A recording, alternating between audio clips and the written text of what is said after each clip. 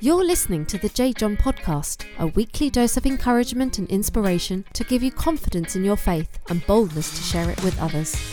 This week, J.John begins his series on the 10 Commandments with Find True Contentment, looking at the 10th commandment, you shall not covet. We're commencing a new series today on the 10 Commandments, and we're doing the 10 Commandments in reverse order.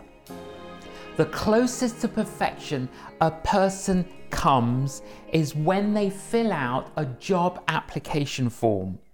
The biggest room in the world is the room for improvement. The grass appears greener over the other side of the fence. People live in one of two tents, content and discontent. However long you take agonizing over the menu to decide which dessert to have, when the person next to you arrives, you realize you've made the wrong choice. The average family ambition is to make as much money as they are spending, but our yearnings will always exceed our earnings. Just when we think we are going to make ends meet, someone moves the ends. However much we earn, we are always saying, I don't know where it all goes. The word budget, here is a definition for that word: a mathematical confirmation of our suspicions. Many people shop impulsively. I see it. I want it. I've got to have it now. Many of us can't resist a sale. Look how much money I'm saving. If I don't buy it now, it will cost more later. That's called costophobia. We buy things we don't need, with money we don't have, to impress people we don't even like. Buy now, pay later. 52 easy payments. If the payments were easy, we would have paid for it all in advance. Nowadays, people can be divided into three groups: the haves, the have-nots, and the have not paid for what they haves. We need to treat credit with extreme caution.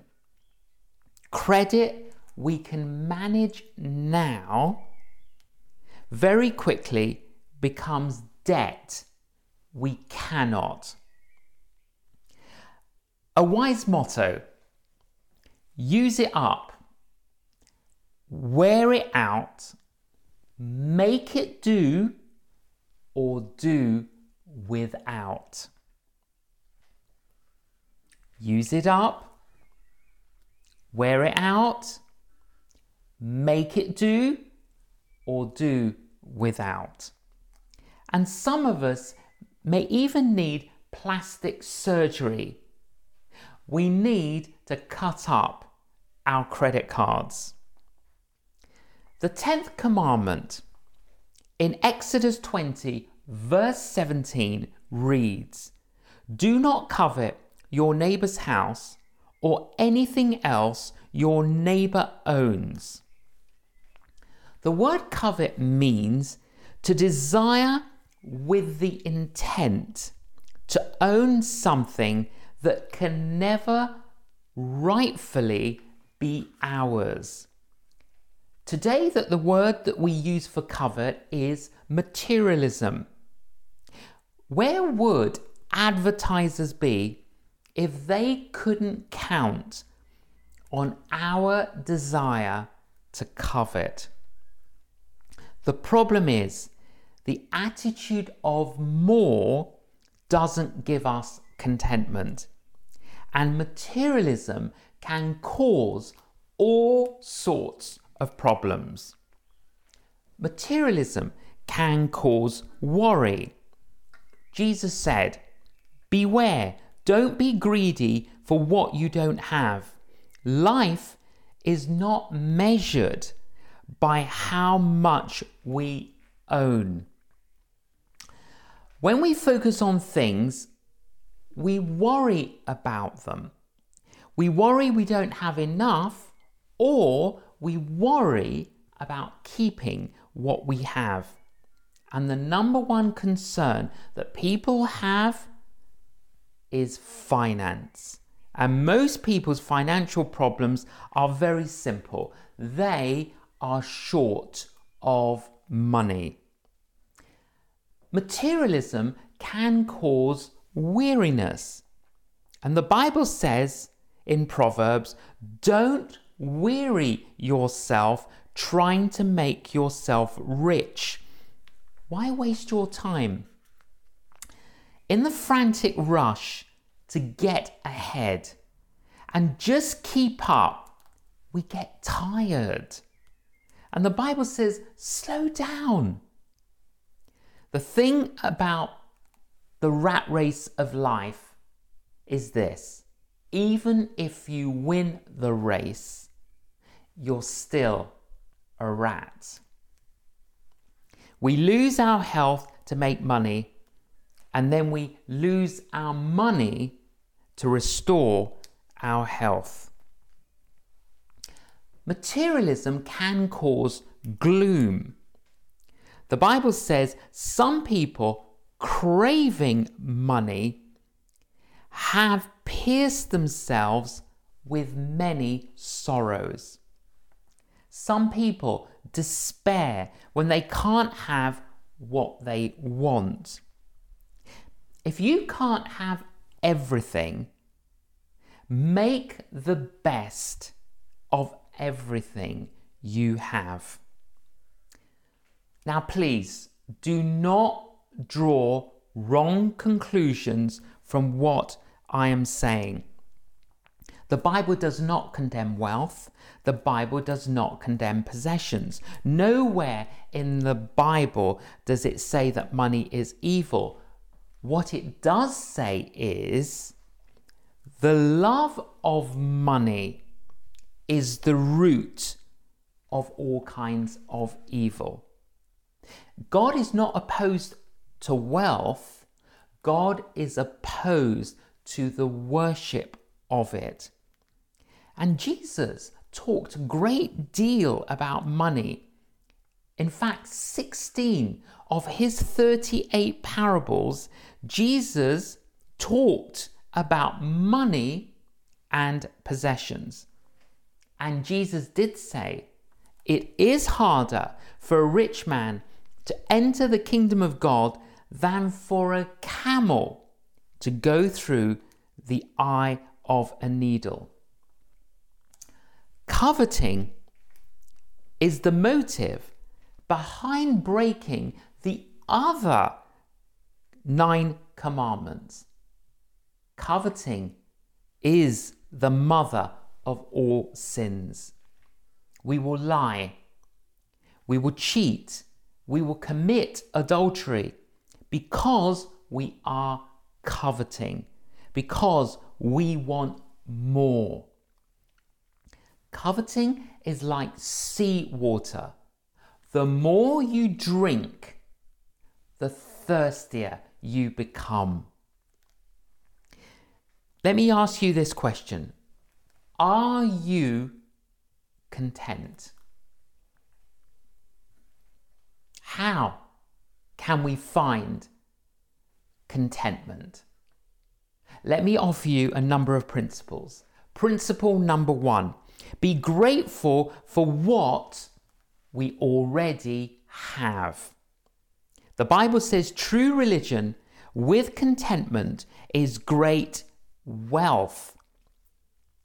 After all, we didn't bring anything with us when we came into the world, and we certainly cannot carry anything with us when we die. So if we have enough food and clothing, let us be content. The best way to have a contented state of mind is to count our blessings, not our cash. We think when and then. When I get a promotion, then I'll be happy. When I get a bigger house, then I'll be happy. When and then, and we are never happy. Don't buy into the myth of more, thinking that having more will make us happy. Learn to be content while having ambition and goals. A man had no shoes and he complained until he met a man who had no feet. If you have food in your refrigerator, clothes on your back, a roof over your head, you are richer than 75% of the people in the world. If you have money in the bank, you are among the top 8% of the world's wealthy. If you woke up this morning with more health than illness, you are more blessed than the 1 million people who will not survive the week.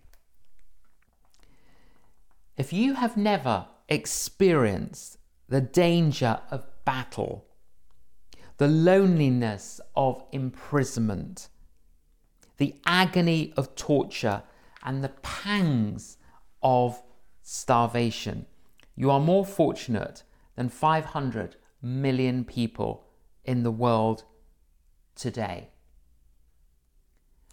Do you have an attitude of gratitude? Let's be grateful for what we already have. Principle 1. Principle 2. Recognize the limitations of wealth. One way to teach children the value of money is to borrow from them. Money talks, but it doesn't always talk sense. Money is a good thing, but it is possible to pay too high a price for it. Do not value money for any more than it's worth. Wealth cannot deliver all that it promises. Money can buy medicine, but it cannot buy health. It can buy a house, but it cannot buy a home. It can buy companionship, but it cannot buy friendship. It can buy entertainment, but it cannot buy happiness. It can buy food, but it cannot buy an appetite. It can buy a cross, but it cannot buy a saviour.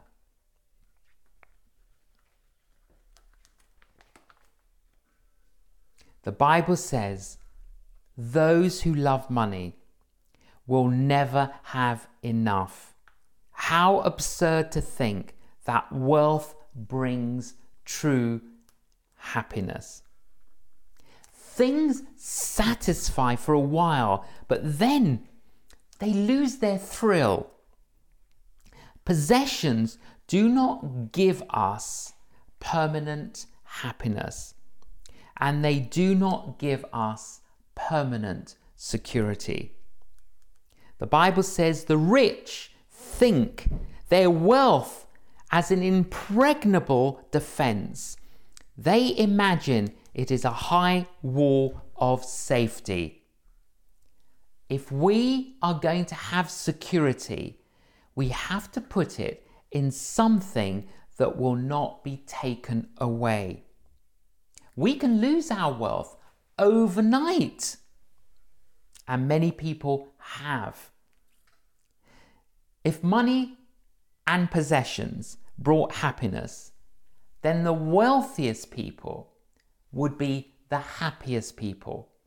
And we know that isn't always true. As one philosopher put it, Mick Jagger, I can't get no satisfaction.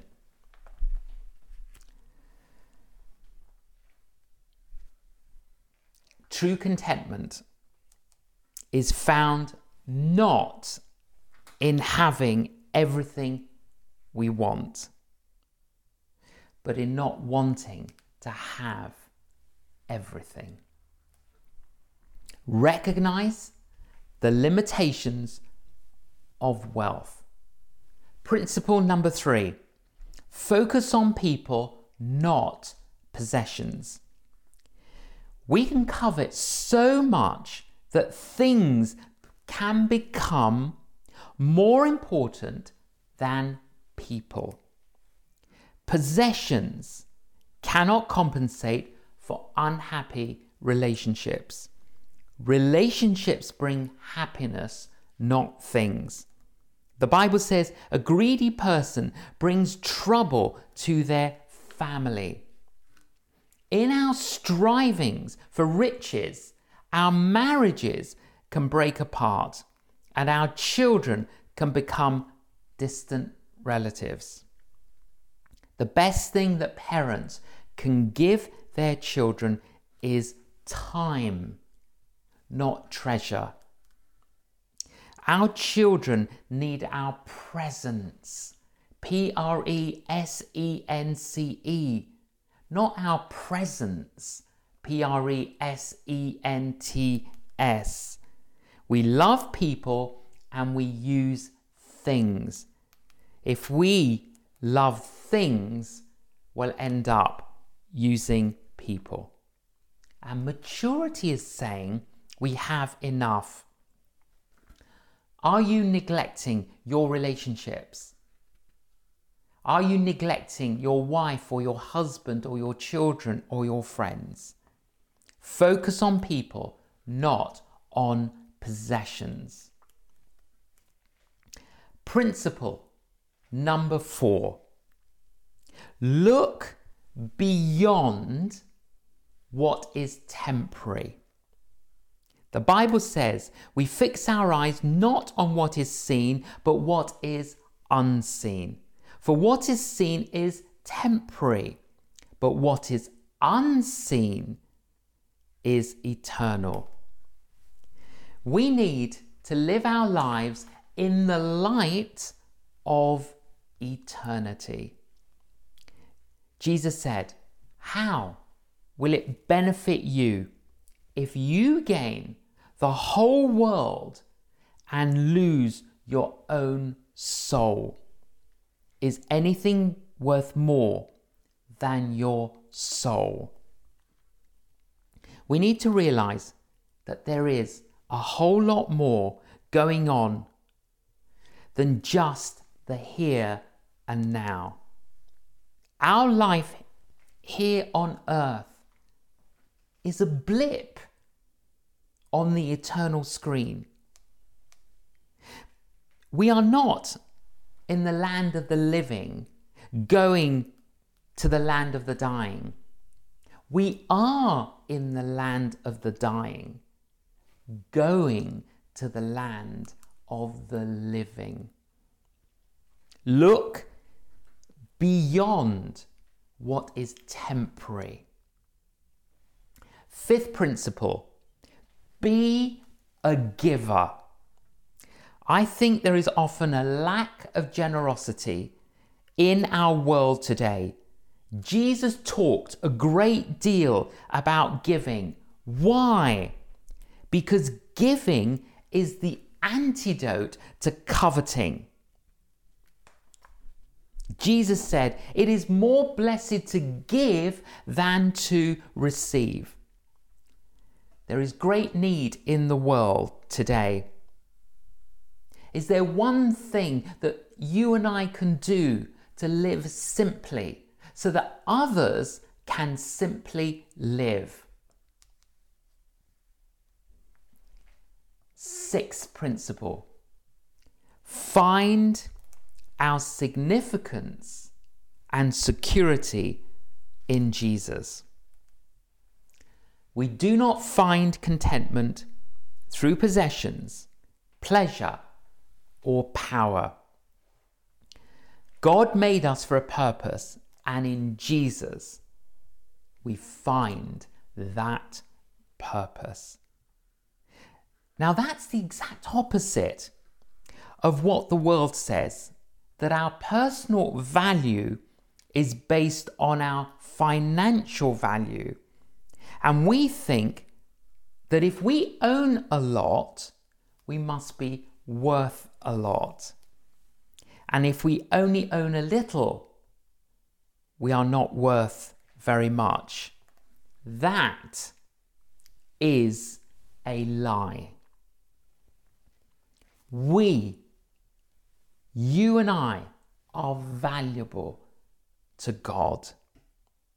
We are so valuable that Jesus died on a cross for you and for me to purchase for us forgiveness from the past, new life here today, and a hope for the future. That's how valuable you and I are to God. I began by saying, the grass appears greener over that side of the fence. The grass is not greener over that side of the fence. The grass is not greener over this side of the fence. The grass is greener when we water it. We may need a financial manager. We may need someone to advise us and to guide us and to help us with finance. But we all need a life manager, a life coach. And the word in the Bible for that is Lord. To live as a Christian and to be a friend of God is more valuable than anything else. Let's not pretend to be a Christian when we can actually become one. Let's encounter Jesus and put our trust in him. I did that on the 9th of February 1975 when I was a student in London, and my friend Andy Economides gave me a Bible and taught me and showed me what the Christian faith was about. And then he showed me the last book of the Bible in Revelation, where it has this beautiful picture of Jesus standing outside of a door knocking. And if you hear the knock, open the door and let him in. And I opened that door and I let Jesus in to be my Lord and to be my friend. If you've never opened that door, open that door today. Pray this prayer. Jesus, thank you that you are knocking on my door. I open the door of my life now. Come into my life. I know I have broken your commandments, and I thank you that you died on the cross for me to purchase for me forgiveness. Cleanse my life. Set me free from the past. Fill me with the presence and the peace of your Holy Spirit. And help me from this day on to build my life on you. Amen. A prayer for you. For everyone that prayed that prayer, I pray that you will experience Christ's forgiveness, Christ's cleansing, Christ's healing, and that you will be filled with his peace, his presence, and his power. And we pray for all of us. Lord, help us to build our lives on you. Help us to focus and fix our eyes on you, the author and the perfecter of our faith. Help us to live our lives according to your commandments, instructions, and principles. And we pray that you will help us to review our lives, our attitudes, our actions, our money, our possessions. Lord, thank you for the time that you've entrusted to us. Thank you for the talents that you've given to us. And thank you for the treasure that you've given to us. Help us to be good guardians. And we pray that in Jesus' name. Amen. I hope that you have been inspired as we begin this new series on the 10 Commandments. And we will, week by week, journey down from number 10 all the way down to number 1.